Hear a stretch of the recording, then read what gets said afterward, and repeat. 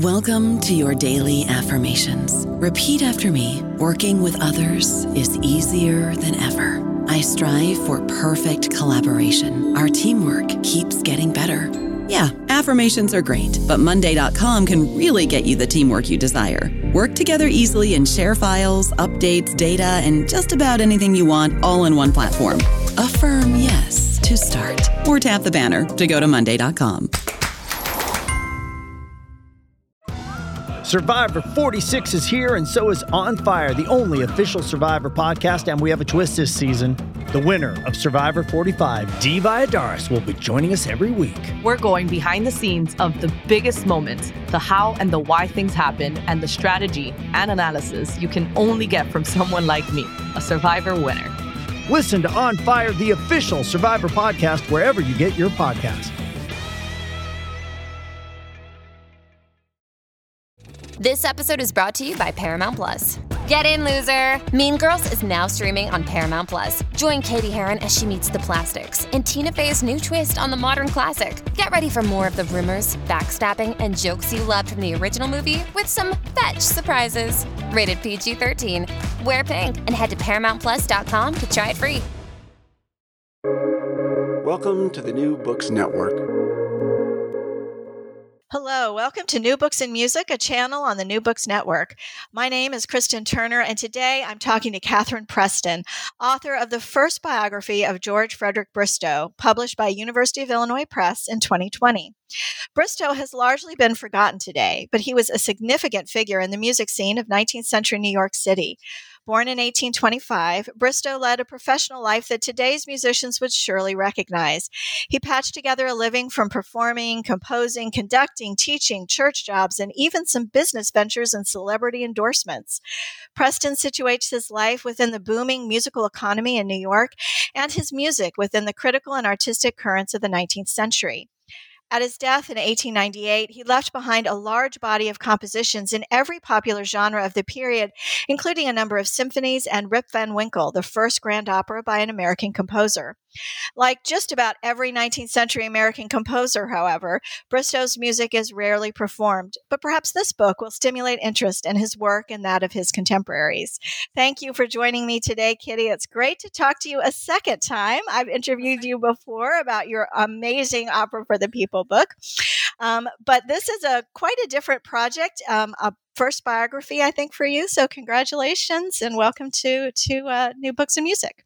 Thank you for having me, Kristen. This is a delight. I enjoyed the other interview as well, and I'm looking forward to this one. And yes, this is quite a different project, not just because it is a biography as opposed to a cultural history, but because it is it's relatively short compared to the Opera for the People book, which clocks in at about 600 pages. This is much shorter because it fits in a particular series. It's about 200 pages or so. So it's more easily consumable on a casual read than Opera for the People, which it takes a while to get through that. So anyway, so yes, and the other thing I should mention is that when I first started working on this project, I was having a conversation with Laurie Matheson in Charleston, actually, at a conference of the Society for American Music.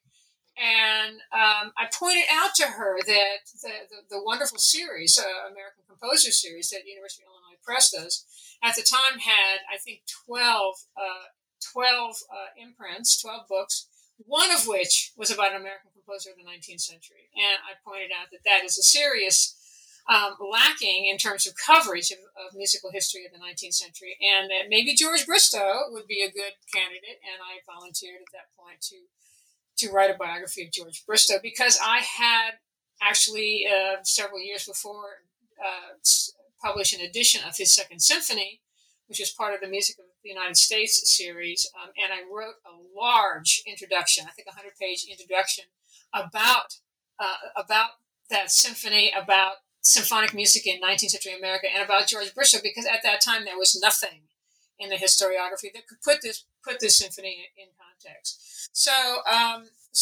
when I spoke with Laurie about this, I thought, well, he's not the most interesting guy, if you look at the history books, he's portrayed as this kind of stodgy, reactionary, conservative composer, and we didn't know much about him in terms of his life.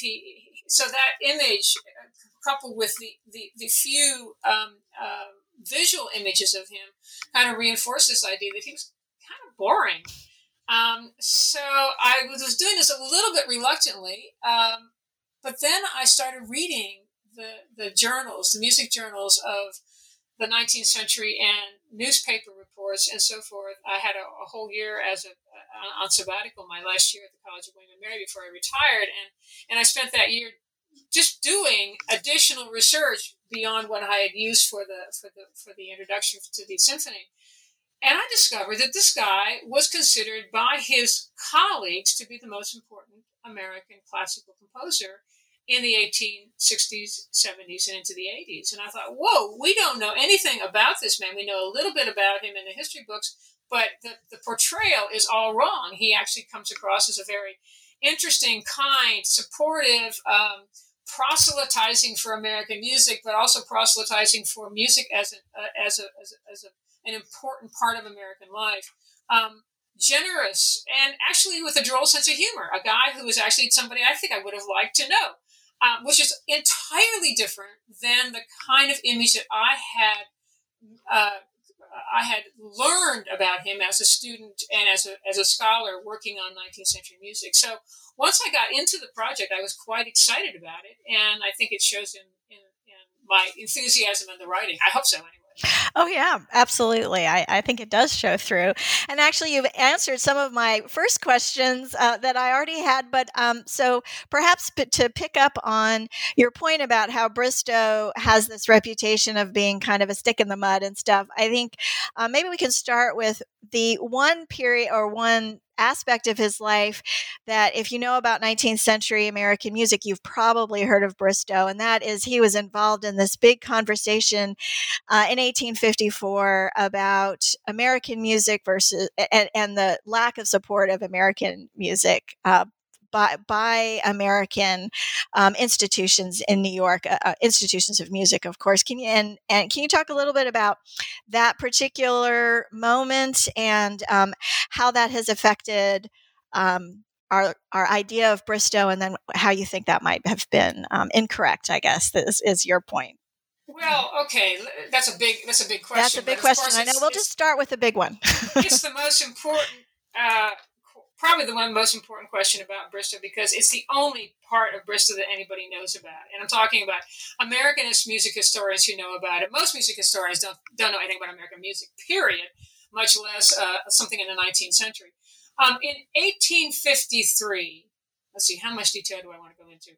In 1853, late 1853, a renowned virtuoso conductor named Louis Jullien, who was working in London as part of the Proms concerts, what became the Proms concerts, pop music concerts, came to the United States with a group of about 27 or 28 musicians, many of whom were the star virtuosi of Europe. And he was able to lure these people over because he paid well. All right, so he came to the United States in August, to New York in August 1853, and set about doing one concert every day for weeks in New York City, attracting lots of people. He lured a number of the New York Philharmonic Society orchestra musicians into his orchestra. So he had an orchestra of 100 musicians, and it blew the Philharmonic Society of New York out of the water. Okay, so that's kind of the background. He also started to commission works by American composers who were living in New York. The two most prominent of them were William Henry Fry, a Philadelphia composer who now was living in New York. He was a journalist as well, worked for the New York Tribune, and George Bristow, who at the time was a rising star in New York. Okay, so Bristow wrote Symphony No. 2, which is subtitled the Jullien Symphony. And Fry wrote a number of pieces, including the Santa Claus Symphony and a lot of overtures and so forth. And Jullien actually performed them. Okay. Now, the background to that is that for about 10 years before that, American composers, especially in New York, had been kind of fighting with the Philharmonic Society, which was founded in 1842. It, at the time, was the only standing orchestra in America.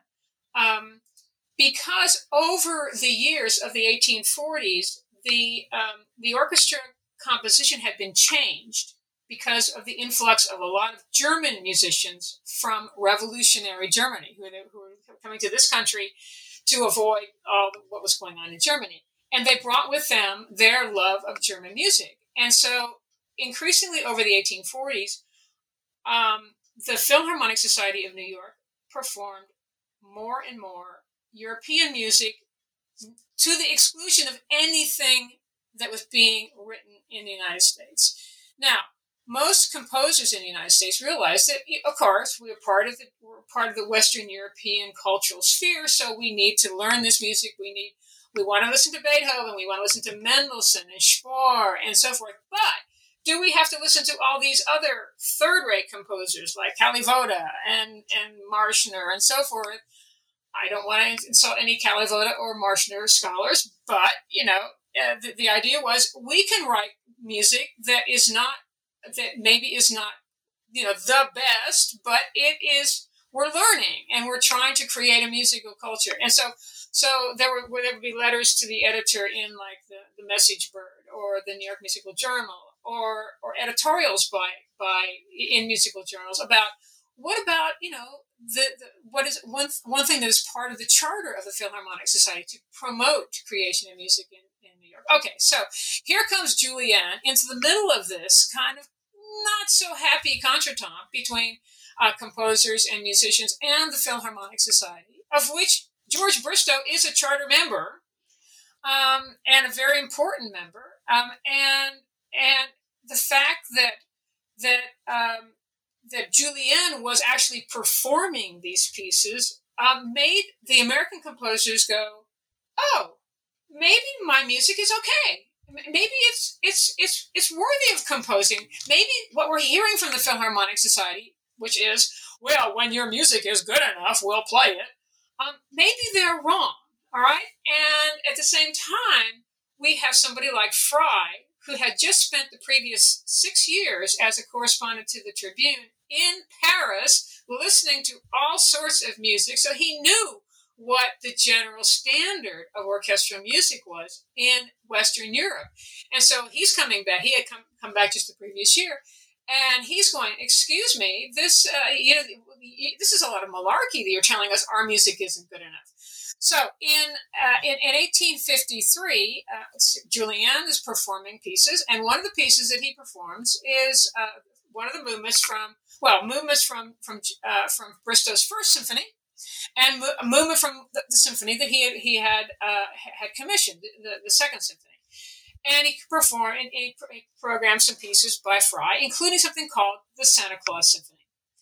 And the Santa Claus Symphony is basically a big tone poem. And he played it on Christmas Eve, right? The concert was on Christmas Eve, so perfectly legitimate time. Well, one of the critics, Richard Storrs Willis, wrote a review of that concert in which he's praising Bristow's symphony, and he dismisses the Christmas Symphony. He says, our good friend William Fry, he just wrote this trifle of a piece, and he's calling it a symphony. Symphonies are like 4 movements long, and the first movement is, he doesn't say sonata allegro because the term hadn't been invented, but we have like exposition, and so anyway, and so this was really a smackdown for William Henry Fry, and Fry went ballistic. And he's a journalist, and he wrote to Richard Storrs Willis a letter to the editor. Long. I mean, Fry was verbose.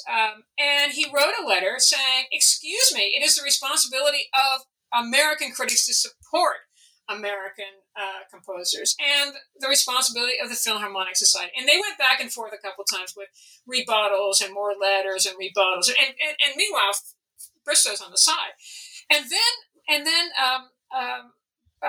Willis makes a fatal mistake, which is to bring in the New York Philharmonic Society, because Fry had said something like, a good example of our lack of support is the Philharmonic Society and their programs and the lack of support for American composers. And Willis, who tended to lecture, and he was lecturing American composers, and he said, well, your good friend, Bristow, he is on the board of the Philharmonic Society. And if this was in fact true, he would say something.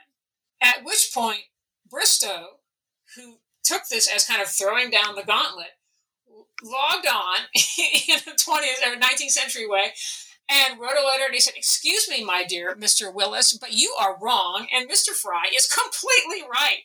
And he went on about the German hegemony and, the fact that the Germans are a clique and so on and so forth. And this goes back and forth for a number of times. And the Philharmonic Society weighs in, and they say, oh, we can give a whole list of all the American composers, the American compositions we've performed over the last 10 years, which consisted of about 10, and 2 of them were by Bristow, and the other ones were by visiting composers from Europe. They weren't Americans and so forth, so it was just utter nonsense.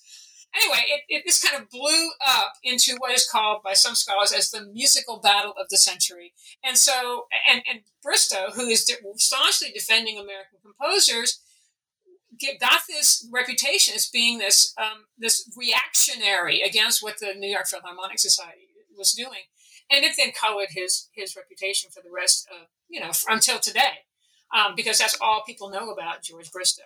Now, one thing that I think I change in this book is the fact that if you look at information on Bristow in biographical dictionaries or in histories of American music, you will see people saying, well, Bristow, he talked a good talk, but his music, he wrote classical style absolute music. His Second Symphony is 4 movements, sonata allegro, theme and variations. It's old-fashioned early Romantic period music. So who's he lecturing us about creating an American musical style? But in reality, if you look at his music, he wrote quite a few pieces that are very much overtly Americanist in orientation and nationalist in orientation, including Rip Van Winkle, which was, as you mentioned, is an important opera.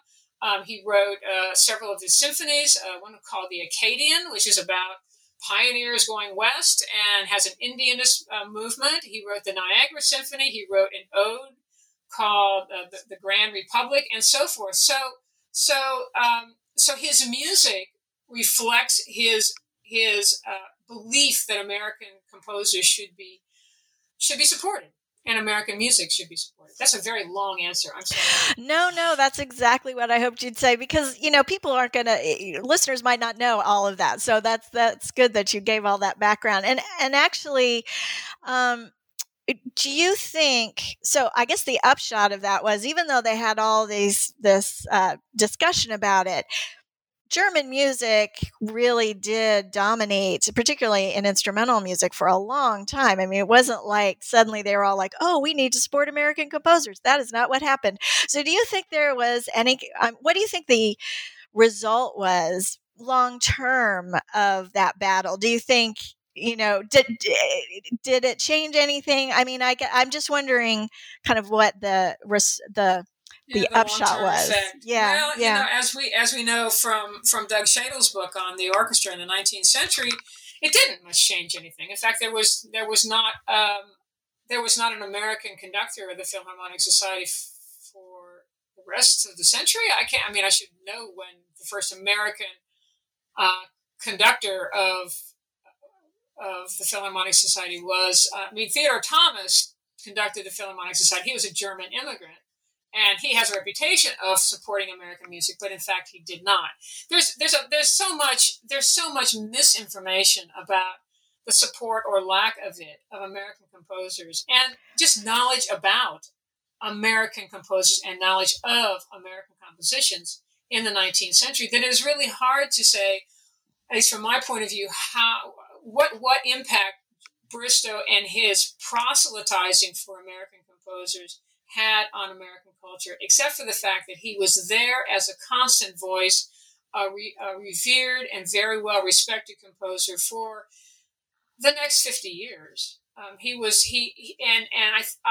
can't imagine how he did not have an impact on the development of American composition, whether it was orchestral music or other music, during this time, because he was there as someone who had succeeded at the Europeans' game. He wrote their forms. He wrote oratorios. He wrote a mass. He wrote 5 symphonies. He wrote overtures. He wrote piano music and choral music and so on and so forth.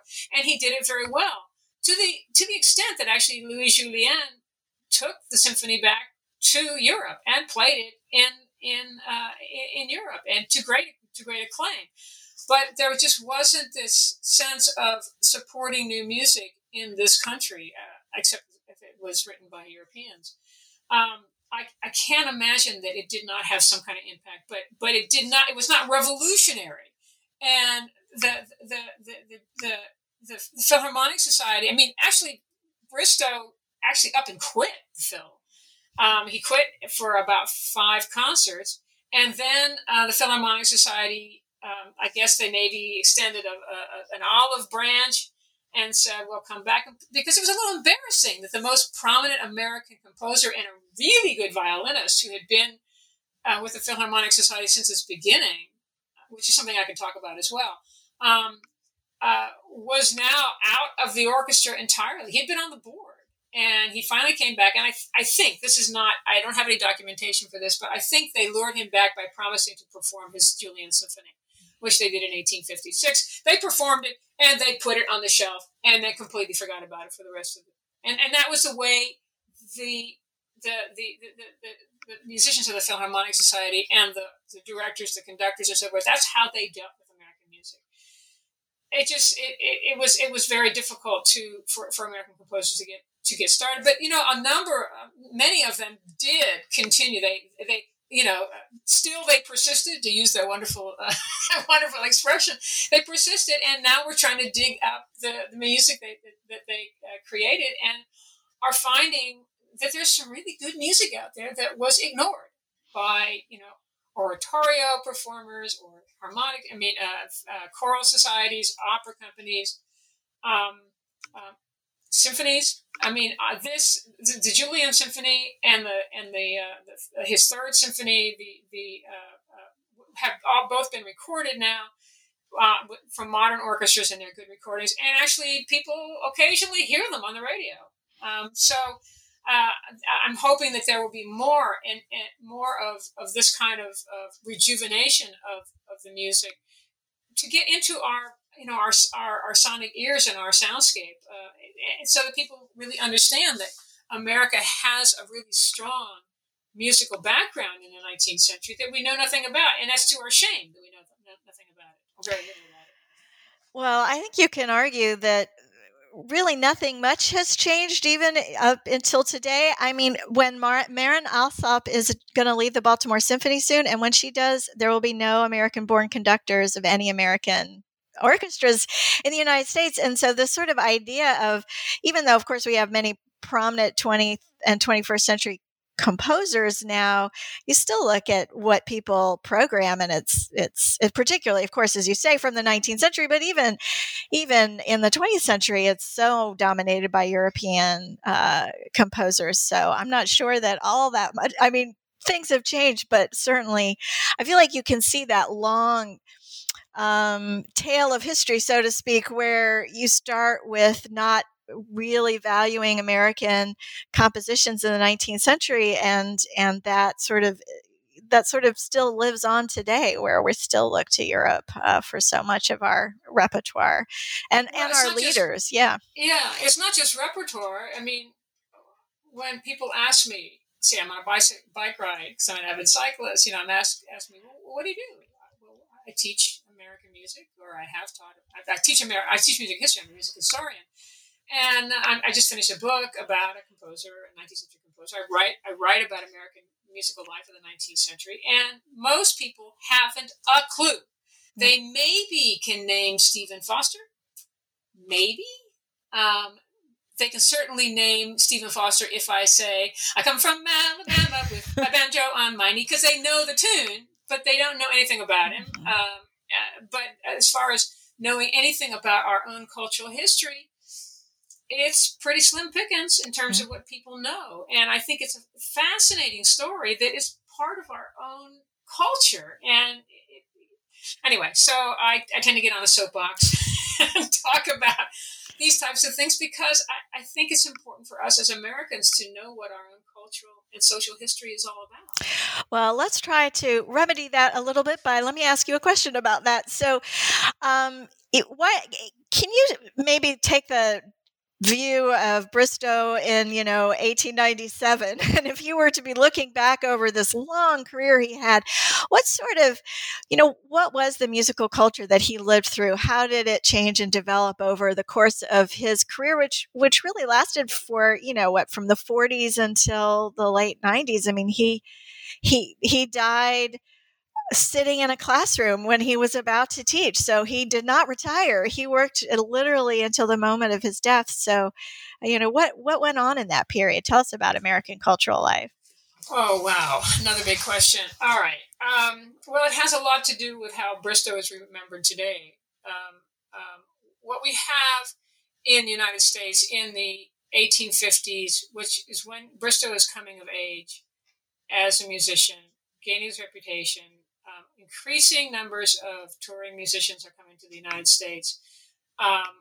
There's a brief touring musicians from Europe, of course, including orchestras and chamber musicians and lots of singers and lots of opera companies.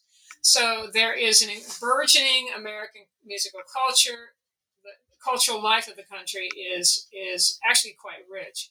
There's a brief hiatus in the first year of the Civil War when everybody went, oh my God, what's going to happen? What are we going to do?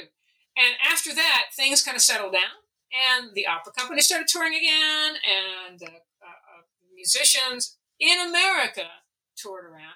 That cut off, the war years cut off much interaction between Europe because musicians didn't want to come over to this country during a war, duh. After the war, in the years 65 through about 73, there was an absolute explosion of entertainment because people who now were post-war, many of them had traveled for the first time. They were in the military. They went elsewhere. They got off their farms. They went out of their own hometowns and they traveled around. And now they went back home and they were ravenous for entertainment.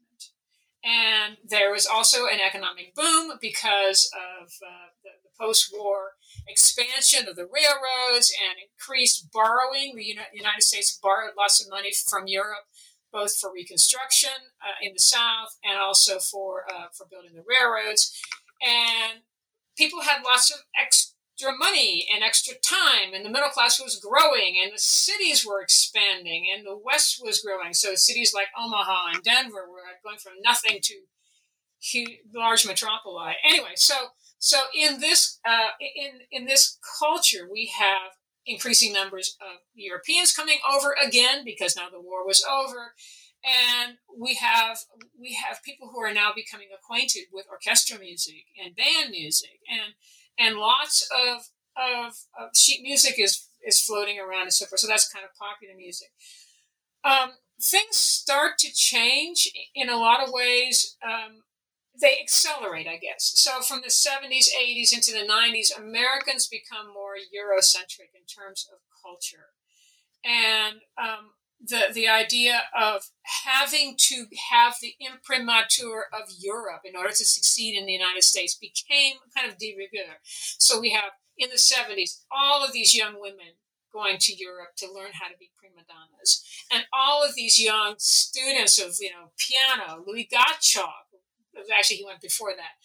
He went in the 50s to Europe. But by the 70s and the 80s, you have to go to Europe to get musical training because there weren't really any musical conservatories operating essentially in the United States. So they bring back not only the imprint that, okay, we're okay because we succeeded in Europe, but also a taste for European classical standard canonical music. And then all of these other touring performers, the best singers active on the operatic stage in Europe, the best performers, some of the best composers came over to this country, visiting America and bringing their music with them. So by the 80s, there is this sense that America is just an outpost of Europe. And so it's very, very increasingly Eurocentric. On top of that, in the operatic world, there is the idea that opera should no longer be a entertainment. It should not be popular culture. It should be uplifting, and it should be edifying. And that is the influence of Richard Wagner. The influence he had was on a bunch of the critics in New York and in Chicago and in other major cities who became self-proclaimed Wagnerites. And so they spent their time trying to teach Americans what was good music. And good music was European music in opera. It wasn't Italian opera anymore. It was German opera, because that was uplifting and edifying and so on and so forth. So by the 90s, there's a fairly large enclave of critics who are proselytizing for German music, especially in the opera world, but also Beethoven and Roth and some French composers, but it's mostly the German, Austro-German heritage. Bristow, meanwhile, is chugging along, teaching his music. He taught privately. He taught in the New York City school system from 1854 to 1898, teaching kids this music. He's teaching Beethoven, and he's teaching, Handel, oratorio stuff, and so forth. But he's still, at the same time, supporting American composers. He had a fight with the Philharmonic Society at one point. This is in the 1870s or 80s. I can't remember exactly when it was, when they had hired an American pianist to do solo, and a European pianist shows up in New York, and they told the American pianist, "I'm sorry, your contract is null and void. We're going to feature this European pianist." And Bristow went ballistic and said, "You can't do this. This is not right." He also was in charge of the Harmonic Society and several other choral societies in New York, and he regularly programmed things like Handel and Mendelssohn, but he also programmed Dudley Buck and other American composers, including his own. In the 90s, he joined the Manuscript Society, the goal of which was to perform music by American composers. So throughout his entire life, he is programming music by Americans. He's an organist in a choir directors in churches, so he's playing American music. He's keeping it alive, and he's writing music that celebrates American nationalism. I mentioned a number of pieces before. By the 90s, or maybe the late 80s and into the 90s, he is still considered a venerable composer by many in America, but he never went to Europe to study. So he doesn't have that stamp of excellence from the Europeans, although he studied with European composers in America, but he never went there. He never felt the need to go there. All of the composers, I'm broadly generalizing, but a majority of the young American composers coming up in the 70s, 80s, they went to Europe. MacDowell went to Europe. Chadwick went to Europe. People who become very popular and important in the 90s. They all went to Europe, and Dudley Buck went to Europe. And he was an organist in New York. We think about Dudley Buck. We know Dudley Buck. He's got a reputation, in part because he had that imprimatur from Europe. He was working as an organist in New York the same time Bristow was. People don't know about Bristow; they know about Dudley Buck. So, by the say the 80s, late 80s, and into the 90s, Bristow has kind of faded away because he doesn't have that cachet from Europe, and because he's still writing music that people consider old-fashioned. They still consider him to be really important and venerable, and Bristow just keeps chugging along, and he's still playing the organ. He's one of the best organists in New York, and he's still writing music and so forth. But he's not in the forefront anymore, in part because he's not a Wagnerian. He's a Beethovenian. He loves Beethoven, and he proselytizes for the early Romantic style. He did write some program music, but he was primarily a composer. Maybe he in his later symphonies he utilized programmatic techniques, so he wasn't behind the times. He just had this reputation of being an old-fashioned, fuddy-duddy guy. He's still teaching, he's still playing the organ, he's still composing, but he's not cutting edge anymore. And so many of the the early histories of American music were written by Louis Ellison and people who came up during that period. And by that time, Bristow was he was around still, but he was kind of a faded memory in the memory of a lot of people. So he doesn't make it into those early histories very well.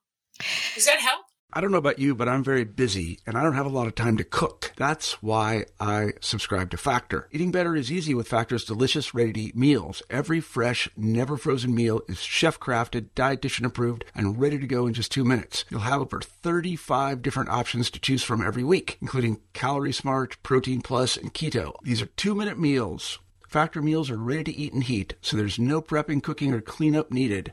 They're flexible for your schedule. Get as much or as little as you need by choosing your meals every week. Factor is the perfect solution if you're looking for fast, premium options with no cooking required. Sign up and save. We've done the math, and this is important. Factor is less expensive than takeout, and every meal is dietitian approved to be nutritious and delicious. Head to factormeals.com/NBN50 and use code NBN50 to get 50% off. That's code NBN50 at factormeals.com/NBN50 to get 50% off.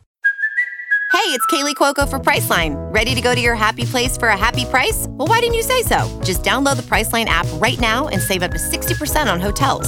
So whether it's Cousin Kevin's Kazoo Concert in Kansas City, go Kevin, or Becky's Bachelorette Bash in Bermuda, you never have to miss a trip ever again. So download the Priceline app today. Your savings are waiting. Go to your happy place for a happy price. Go to your happy price, Priceline. Yes, no, that was a great answer. And one of the things I liked about what you were saying is it really shows how Bristow was involved in sort of every aspect of musical life in New York. You know, he was a charter member of major New York institutions. He was conducting orchestras and choral groups, plus his church work, plus the education work. I mean, it seemed like there wasn't an aspect of musical life in New York that Bristow wasn't involved in a very deep way. It wasn't like he'd be there for a year and he was gone. He was involved with these institutions for decades in some cases. Do you have a sense, after doing all this work, do you think there was one element of his career that was more important to him, that was sort of his first priority over others? I was really struck by just how incredibly busy the man must have been. On top of the busyness of all the activity, all the productivity, think about what he was doing. He was commuting from Morrisania, which was Westchester County, which is now the Bronx, down to Lower East Side Manhattan to teach elementary school every day. And I spent a fair amount of time trying to figure out how did he get from point A to point B. And it's, you think in a city like New York, you'd be able to find that stuff out. You'd be able to go to the New York Historical Society and find a book on railroads or find a book on, transportation in New York. Oh my God, he must have spent hours. I thought of that too, just the commuting time. You wonder if he had a pied-à-terre in Manhattan or something. He may have, but I couldn't find it. Again, I mean, the kind of nitty-gritty stuff that you try to come up with in order to make a person come alive it's almost impossible to find. I mean, I spent a lot of time looking at city directories to see where he lived, where he was growing up, when the family was in Brooklyn, when it was in lower Manhattan, and so forth. And it's incredible. Anyway, yeah. Well, that does bring up the question about what were the documents that you had for his life? Like, you just spoke of how hard it was to kind of bring him to life as a person. Why was that? Okay. Can I put that question on hold for just a second? Sure. Go back and answer your other question. Oh, yes, absolutely. I'm so sorry. Go ahead. That's all right. What was most important to him? It's hard. It's hard to determine that because the guy was a prolific composer. He started composing at 14. The first piece he wrote that got published was when he was 14 years old. And it was a piano piece, a dance piece or something. And the last piece he wrote was the Niagara Symphony, which he wrote in 1893, and he conducted in 1898. In April 1898, he died in December. So he was active as a composer his entire life. That was important to him. Conducting was important to him because he conducted all those choral groups and he was a church music person. One of the things that kind of goes throughout his entire career, however, his support for American composers, his support for music as an important human activity, and connecting all of that is his interest in educating. He wrote this I'll get to the autobiographical thing in a minute, but he wrote this autobiographical sketch when he was in the 1860s, when he was in his 30s. And he says he talks in that about how he starts teaching. And when he starts teaching, he is this young hotshot piano player. I mean, the guy must have been a spectacular pianist, because I've looked at some of his piano music, which are supposed to be character pieces, right? That you can, learn pretty simply. Oh my God, they tend to have stretches of a tenth in the right hand, and the melody is in the middle voice. And it's it's like, he must have had huge hands. But when he started to teach, he would teach trying to get people to play that kind of stuff. And then at one point he did a concert, lots of these pieces that he'd written, and he did some other stuff. And someone came up to him after, stuff like Gottschalk's music, which was popular-ish. He thought of it as popular music. And someone came up to him afterwards and said, well, when are you going to play some popular music? And it was like, I thought I just played a whole concert of popular music. But he realized at that point that there was a difference in flavor between Carry Me Back to Old Virginia is a tune that he mentions, which is not the Bland, not the James Bland state song emeritus of Virginia, but an earlier version of Carry Me Back to Old Virginia, which made him think, oh my God, there's a difference in flavor here, and at the same time he was trying to build up what's the term?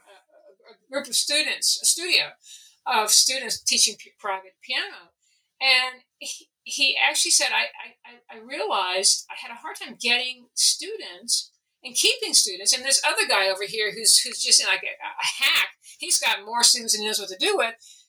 I realized, I'm speaking for him, that I had to be kind. And I had to lower my expectations, not down to nothing, but make it fun for people. Because music is important. And I want people, even young men who are playing pool or whatever, they would be much better if they would spend time learning an instrument. And he says that in this autobiographical sketch. So then he completely changed his way of teaching, and he became an understanding taskmaster, but an understanding and kind teacher, not just in teaching lessons like organ or piano, but also in teaching elementary school kids. And the results he had from these students, these are like first and second and third graders, and they were doing this incredible concerts at the end of the year that was like some Handel stuff from oratorios, and it's like, and there's, I've read descriptions of these. The kids who are dressed up and they're on stage and they're doing it all for their parents, and it's the end of the year kind of big concert. And at the end of the concert, they all stand there very quietly until their parents come up and fetch them. These are like 7 and 8-year-old kids. It's amazing. But he had that. He was an effective enough teacher, and he believed strongly enough in the importance of music that he could do that. He could get results. So I didn't really answer your question, except that all of it is kind of wrapped up together. I mean, I think it was pretty amazing guy. So anyway. Well, the accounts you give of his teaching are just amazing. 100 kids in a room, teaching them this really complicated, hard music. I can't even really imagine, and then to have the idea of the quintessential end of year concert. Boy, that started a long time ago, right? So that was really fun. So what sort of, you've talked a lot about newspaper articles that you've read. I mean, is that basically your documentation from Bristow is his life in the press? Well, the majority of it is, which is a little discouraging, because I really wanted to put flesh on the bones of this person that we all sort of know about. We have this two-dimensional image. I started out the research building on what I had accumulated for the introduction to the Bristow, the Julian Symphony. But I had focused on that one basically in the 1850s and earlier, because that symphony dates from 53. I didn't do a whole lot in that introduction with his later career. So I had to go back and do a lot of research. The research I started with was newspaper research. And now that so many newspapers are online and they're digitized, and you can do searches using Bristow and George Bristow and G.F. Bristow and G. Bristow, and all these various different kinds of search terms. And also, if I know the Philharmonic Society and the Harmonic Society, look up places, organizations he worked with. And I amassed a huge database full of material about Bristow, which included things like all of the benefit concerts he played in, all the gigging things he did, in addition to his regular work as a performer in an orchestra or a conductor or an organist in a church. He also was doing lots and lots of what I call gigging musicians, working for benefit concerts or working for special events and so on and so forth. So a lot of information is from there. There is two really useful print documents that I found. One of them I found fairly late in the process of writing this book. The first one is a lecture he gave to MTNA, the Music Teachers National Association, when it met in New York, about education. And some of the details that you mentioned of teaching in a room with 100 kids and combining all the third grades in a particular school to teach them music, and the difficulties of actually teaching music in an environment where it was not generally regarded as important, is all from that lecture, which was published by the MTNA. The other one that I kind of stumbled upon is a series of about 8 or so interviews that a guy named J. Travis Quigg, who was a journalist in 19th century America. He wrote for a periodical called Music, which is a nice vague name. He also wrote for another one. I can't remember where these interviews are published, but there are, I think, 8 of them, and I found all 8 of them, and they are fabulous because they're interviewing Bristow in the 1888, I think is when they were published. So very late in his life. And Quigg he likes Bristow, and he's asking him all these questions about what it was like to be a young man in New York in the 1840s and doing music and so forth. And so I have a number of, I've mined that material for quotations from Bristow about his experiences over his lifetime, which was absolutely fabulous to have. The other document that I had used in the introduction to the symphony is a 30-page autobiographical sketch that he wrote, I think, in the 1860s. So he would have been about 35 or so, and it was envisioned as a lecture, but I don't think he ever gave it as a lecture. It's just one of these reminiscences that he's talking about growing up in New York City, and his early attempts at teaching music. I've already alluded to some of that stuff. He describes himself, which helps because it reveals his kind of droll sense of humor. He wrote a number of piano nocturnes, and every time he wrote, actually it was the other way around. Every time he fell in love with one of his students, he would write a nocturne, and he actually says that I can't remember how many times I fell in love, but I wrote 8 or 10 nocturnes, so it must have been that many times. And some of these nocturnes are the ones that are really so difficult to play. But he describes himself as not particularly good looking, and he was getting ready to go to perform at a concert, and he said that he was okay looking, but there wasn't enough hair up where it's supposed to grow, and the barber made it look. So doing premature balding, I guess. So I mean, reading that kind of thing, I'm going, oh, this guy's a real person. He's making, it's coming to life in a way. He also describes in a fair amount of detail what it was like to be the prodigy son of an ambitious New York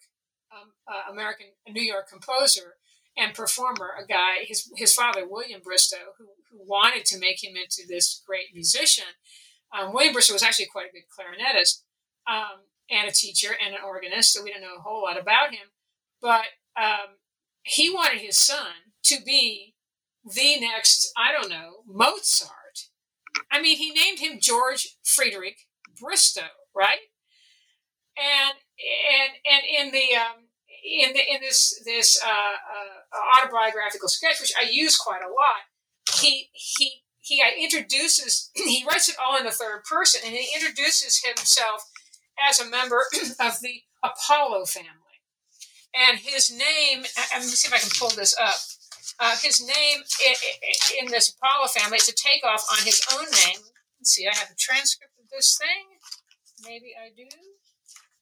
But it's something like George, Ludwig, Wolfgang, whatever. Here, I've got the first page of this thing. Bristow. Okay, his name was, our hero of our lecture is of the Apollo family. That is, he had a father whose name was Apollo, and consequently he, the hero, inherited that name. He was a very good musician. He played on the organ, the clarinet, the piano, and so forth. Was an organist in a church. The man composed my sacred music. His greatest hope was that he might have a son who should also become a musician, and a great one. So indeed, his name was Handel, Haydn, Mozart, Beethoven, Apollo. Wow. That's a lot to live up to. Jeez. Yes. So I have those documents, and that plus all the information that I have from reviews, from commentary, from just little asides in newspaper that say, oh, George Bristow is in town playing the organ. It's the greatest composer in America, kind of thing. Those kind of comments that are just thrown off regularly by commentators. They're not trying to make a point or anything. They're just identifying him.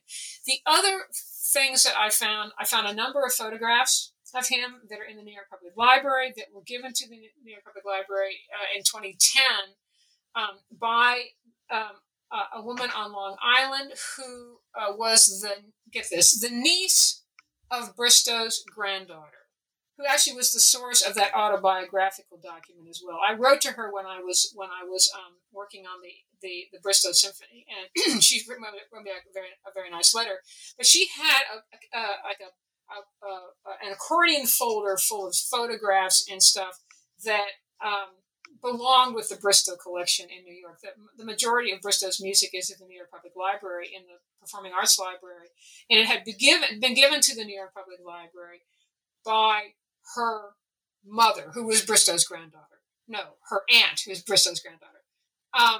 And these other letters stayed with her. And in 2010, George Boswick of the New York Public Library made another attempt to get them and secured them for the New York Public Library. And they're a very small cache of letters, but they're wonderful because they provide some real life information about this man. There are photographs.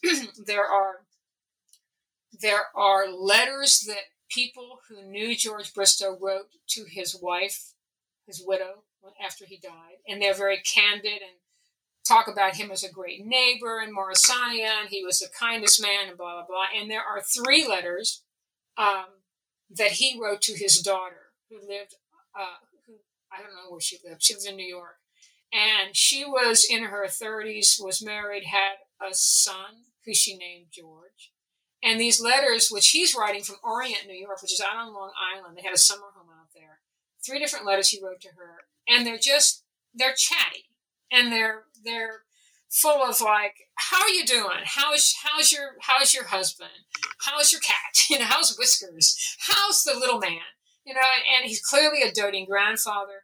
But I'm pretty sure that she saved these letters because in the last one that we have, which she again wrote from Orient, he's bragging about catching this like 10-pound bluefish off the Orient Point dock, and ha ha ha, your husband, whatever his name is, William, he'll be jealous when he hears this kind of stuff. But he gets a little bit pensive toward the end, and he said, here it is. It's already almost in September, Labor Day, wasn't Labor Day, but Thanksgiving will be around the corner, and Christmas is coming, and then the first of January, et cetera, as they tend to do in the 19th century, with ampersand, ampersand, ampersand. Well, he never made it to Thanksgiving. He never made it to Christmas or to his birthday, which is on the 19th of December, because he died in early December of a heart attack. And so I'm thinking that probably his daughter, to whom these letters were addressed, kept them because they were so close to the time of his death. But for me, as a scholar, as I say in the book, these are the types of things you don't usually include in a biography, a scholarly biography. But they were a little snippet of who the man was. In fact, when I first read these letters, I was sitting in the New York Public Library, and I laughed out loud because he starts out one letter saying, "Well, it's really hard when there's nothing to say. It's really hard to say it. It's been boring here, and the mosquitoes are horrible." And I'm going, yeah, this guy was a real person. So anyway, so I have in the conclusion, I have some quotations from those letters. But that's basically it. Is piecing things together from disparate sources and reading between the lines and reading obituaries that some of them don't talk about, the greatest oratory in American history and his symphonies and so forth, but talk about him as a teacher and what the impact was he had on generations of New York young boys and girls. And they talk about him as a neighbor, not the obituaries, but they talk about him as being a kind and a caring person who was supportive and who never met somebody whose music he couldn't support, that type of thing. And it's just a few sentences here and there picked up from all this material that I amassed helped me to create this real person. So you can tell me, was I successful? Yes. No, I thought you did a good job. I mean, it was pretty clear that you didn't have a lot of personal documents, but you still managed to, as you do in all your books, right? You are so great at finding, a million one-liners and finding a way to put that all together to create sort of a whole. If our listeners read your other books, I mean, in some ways you do that for everyone that you write about, like, in Opera for the People, for instance, you have so many characters that you've had to do the same thing with, because that is a problem with all American music, really, is that we don't have this large cache of biographical details from almost anyone in 19th century American music. And so thank God for newspaper databases, honestly, because it certainly makes that job a lot easier than it was when you had to hand crank the microfilm to find it. So, so as we come to the end of this, perhaps I can have one more question about Bristow before we wrap up our interview. You've talked about his music a fair amount, just sort of mentioned different pieces and talked about how he had this reputation as a great American composer. But can you maybe, and in your book, you talk about a lot of individual pieces and really try to give a flavor of what kind of composer he was and what his pieces were like. Obviously, we can't go through all of that. So can you maybe pick one piece that you think is a good representative of Bristow as a composer and just sort of tell us about his style and what kind of, what was distinctive or important about his music? Well, I'll do the symphony I'm most familiar with, which is the Second Symphony, the Julian Symphony. He was a young man when he wrote this piece. Was commissioned, as I mentioned. He was about 25, maybe less than that. He was 53. He was born in 1825. So we can do the math. Anyway, he was young, and it was written in the style of early Romantic period composers. Okay, now I should say, before I describe this, I should say that as he matured over the course of the 19th century, his music became more like mid-century European composers and late-century European composers.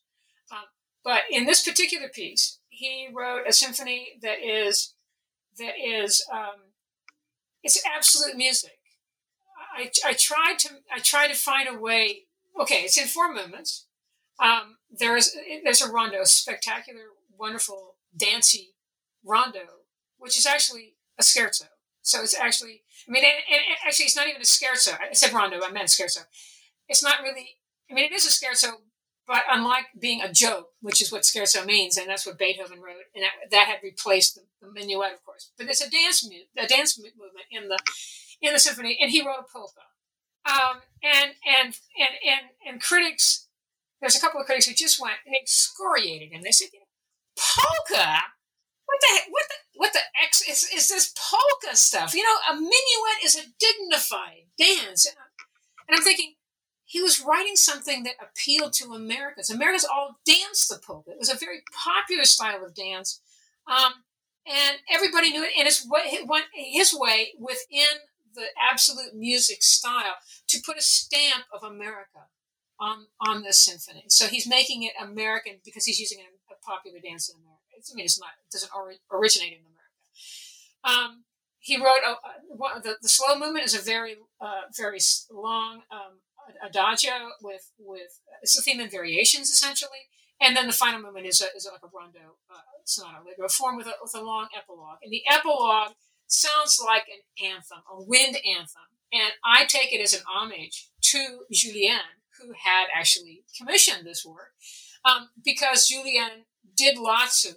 He came from France, and there was this tradition of French anthems and so forth. I moved heaven and hell to try and find the origin for the tune, and I talked to all sorts of people, couldn't find anything. So maybe he made up the tune for the anthem. The coda for this composition. One of the things that I need to point out is before I started working on the Julien Symphony, I had written a book on opera in America in the antebellum period, and I was in the Library of Congress on my sabbatical right after I'd gotten tenure and had written that book, and which was my dissertation, and so on and so forth. And Wayne Shirley, this walking encyclopedia of American music, who was one of the librarians at the Library of Congress, walked up to me one day, and he had in his hand this bound volume, long, like 15 inches long and 8 inches high, of a photostatic copy of Bristow's Julien Symphony. And he said to me, "You know that I am on the committee on the publication of American music. We're creating this multi-volume edition of American music called Music of the United States of America." Very subtle a title. And we need another 19th century symphony. And it should be this symphony by Bristow, and you should be the editor. And I'm going, wait a minute, I'm in the middle of something else, but I took it, okay? I took it, and I took it home. This is a document from the Library of Congress. He says, take it home. All right. I walk out the door with this document, and it wasn't cataloged. There's a story behind that, but I won't get into. And I brought it home and I put it on my shelf. Okay, so I'm here working on this other book, which actually became Opera for the People. That was the gestation for that book was like 20 years. But I made the mistake of listening to the only recording of the Julien Symphony, which was done in the 1960s as part of this Society for the Preservation of American Music, or SPAM, recording series. And Louis Kruger, who's a conductor in Europe, in Britain, embarked on this project, and he recorded a number of the Bristow symphonies. One of them was the second.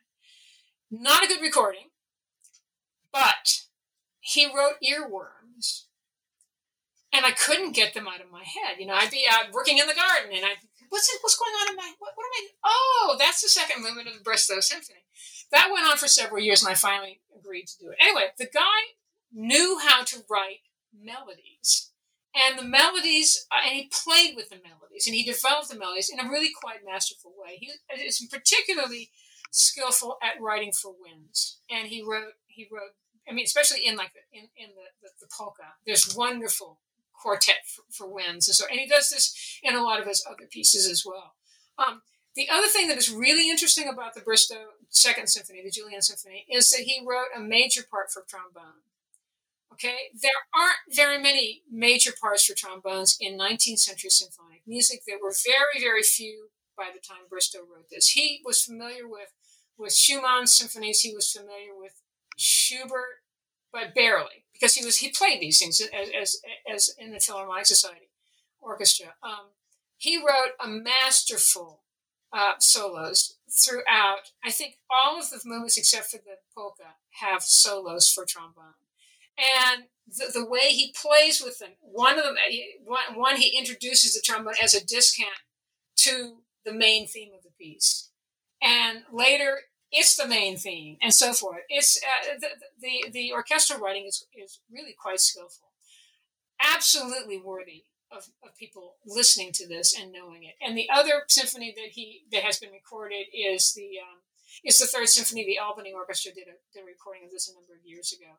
I'm hoping that someday someone will record the Fourth Symphony, which is the Arcadian Symphony, which is a nationalistic, programmatic sort of symphony.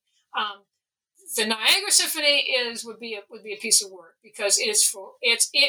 I mean, he was a Beethovenian, so he wrote a choral symphony with full chorus and multi movements, 3 movements, and then the movements are anyway.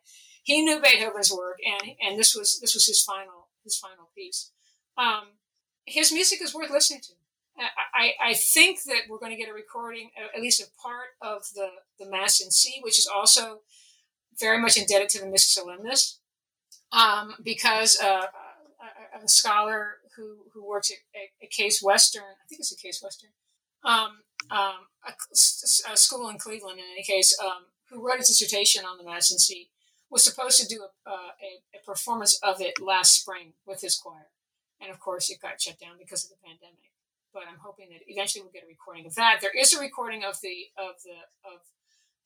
Daniel, the oratorio, which was considered by many American critics to be at that time the best American oratorio, and that's made it into the oratorio books by the major scholars of oratorio who say, yeah, this is a gem. So there are, if you like choral music, there's a recording of that, a very good recording of that.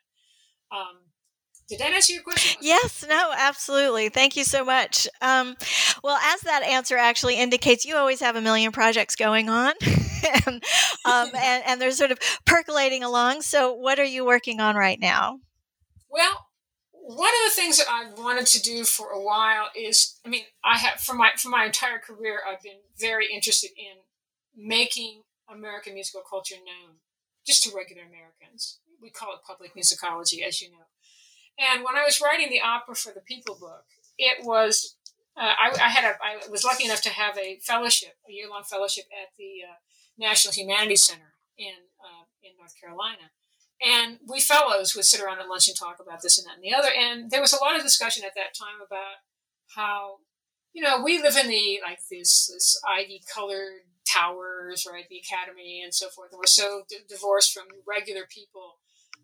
We really need to break that down. There's been a lot of discussion about that in the Academy for years. And I thought to myself, well, some of the stories I'm telling in this book are really they would be very appealing to a lot of people. And maybe I should make this book into a trade press book, a book that's directed at the popular, general audience. Well, you can't use footnotes in those kinds of books, and you can't use very many of them. And as I've said to you before, I felt that what I was discovering about opera, English language opera in America in the period 1860 to 1900 was filling in such a huge gap in our understanding of American musical culture that I really felt that this needed to be an academic book, because people needed to know about it. Scholars needed to know about it.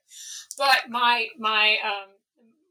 compromise with myself was that I would subsequently take some of these chapters and make them into trade press books, general readership books. And so after I finished the Bristow book last summer, which I wrote during my first year of retirement, hooray. It's amazing what you can do when you're not grading papers. I kind of put off doing academic stuff, long-term academic stuff for a while, and I've just finished writing a prospectus to turn the chapter on Emma Abbott, who was known as America's prima donna, and was this young woman who grew up in Peoria, Illinois, and became this icon. She grew up as this penniless prairie singer from Peoria, and I love the alliteration. And she died at the age of 41 as a millionaire. She sold English translations of continental opera to the American public as American popular entertainment, and has a fascinating story.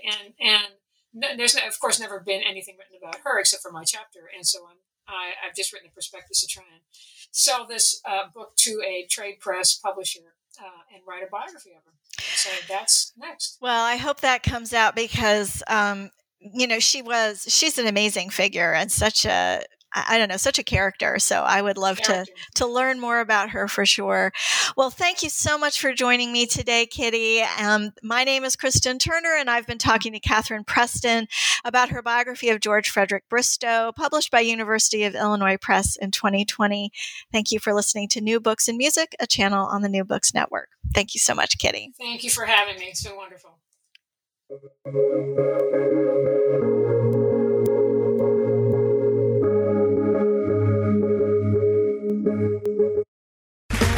Okay, round 2.